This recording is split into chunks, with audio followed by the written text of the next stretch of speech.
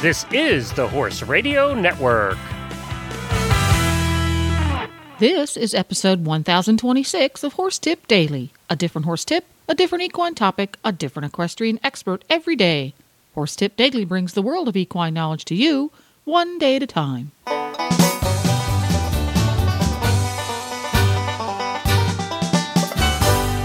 Greetings, horse people. Coach Jen here, and thanks for tuning in to Horse Tip Daily. On today's tip, photographer Scott Trees joins Stable Scoop co-hosts Glenn and Helena to talk about taking pictures in the snow. And we'll get right to our tip after this important message from Kentucky Performance Products. This Nutrition Minute is brought to you by Kentucky Performance Products, the company that simplifies your search for research-proven nutritional supplements at kppusa.com. The horse that matters to you matters to Kentucky Performance Products. Researchers have confirmed that as horses age, they naturally become less sensitive to insulin and more susceptible to health problems caused by too much sugar in the diet. One way to reduce the sugar content in a horse's diet is to replace sugar-laden grains with a high-fat supplement. Fat is an extraordinary energy source. It is readily utilized by the horse and contains more than 2 times the calories of sugary grains.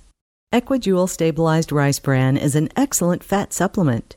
It contains a balanced calcium to phosphorus ratio and won't cause mineral imbalances when added to the diet. Its all-natural ingredients are high in healthy fat and fiber. Best of all, Equijewel allows owners to easily replace the calories previously supplied by sugary grains. When you need to add healthy calories to your horse's diet, choose Equijewel. To learn more, visit Kentucky Performance Products at kppusa.com.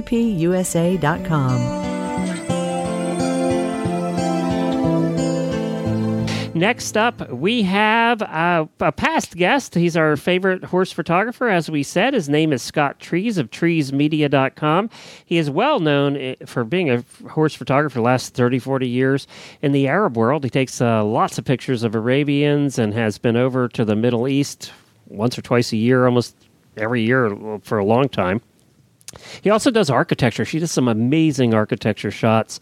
But of course, we're here to talk horses. So let's talk to Scott Trees. How about photographing in the winter when there's snow? Because snow offers so much glare. And let's keep in mind that most people are using their iPhones, which, by the way, are better than the $500 camera I probably bought 3 years ago. Well, it's interesting. The new iPhones are better than the first, quote, professional, unquote, digital camera I own. But that's right. You paid $5,000 for it. Yeah, a ridiculous amount of money then. But the biggest problem with snow is it's so bright, and that most people will probably, when they get their snow pictures coming back, they're going to see that they're kind of blue.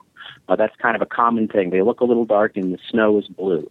And the reason that happens is because the light meters see all of that brightness, and they go, oh, my gosh, it's really bright, so I need to darken the image. And so the best way to get pictures of horses in the snow is to either shoot it on a manual setting where you can override the light meter, and generally you have to open up a half a stop to a full stop when you shoot on the snow. The same could be said of the beach. I mean, anything bright like that, or the sand when I shot in the Middle East all the time.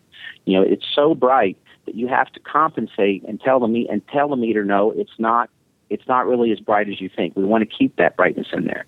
So you can either shoot it on manual and then take your meter reading and overexpose a half stop or a full stop. Or if you tend to shoot on an automatic mode, most of today's digital SLRs will give you the option to use exposure compensation. And on that, it's just a little exposure, and you do a +1/2 to a +1. And as a rule, you'll see that your pictures will come back looking like white snow rather than blue snow. So it was +1, is that? A +1 is a good, as a rule, it's usually a half a stop. I'd usually run a test shot, and that's the thing with today's digital world, is you can take a quick test picture and go, oh, nope, still blue. So start off at a half and and usually about a full stop does it. You know what the problem is, too, with our phones nowadays?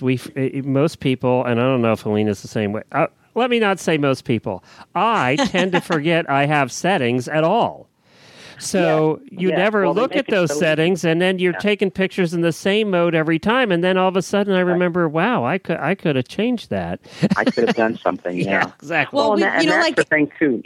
Go ahead. The places where we buy these things, they dumb everything down so you don't you don't really know how to take a manual photo anymore. And, for most people, they don't need to know they don't need to even know what f-stop is. But if if this is something that you want to do and it's important for you to capture and portray these images, then, open up a book or pop into a class. It's not rocket science. Like, you can understand just enough, right? Like, even just knowing how to change the f-stop on your camera. Well, I think there's certainly a lot of resources out there. I've got, workshops that I do online.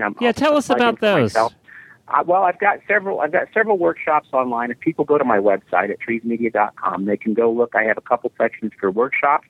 And also under the retail side, I just this week released a new series called Equine Photography 101. And it's a 4-part DVD series that covers a lot of information about how to photograph horses, from equipment considerations to lighting to poses. They're 4 30-minute DVDs, so it's a 2-hour presentation that covers a lot of ground. Wow, that'd be a great Christmas gift. Yeah, that'd be a really good $49, and if you order it before the 15th of December, you get a 15% discount. So just go to my site and go to retail, and it says DVD sets. So I'm kind of excited about those. I'm going to start offering more and more as time goes on. I actually have one called Equine Photography 101, and there's another one up there called The Art of Lighting. Well, there you have it. For links to today's guests, topics, and products, go to horsetipdaily.com. And you can have all of your favorite Horse Radio Network shows with you wherever you go by downloading the new free app for iPhone or Android. Just go to your app store and search Horse Radio Network. Download it today. It's quick, it's free, and it's easy.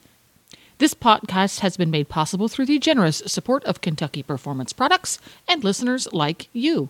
The Horse Radio Network and the Horse Radio Network hosts are not responsible for statements of guests or their opinions. Use your own judgment when listening to the tips provided by the experts on Horse Tip Daily.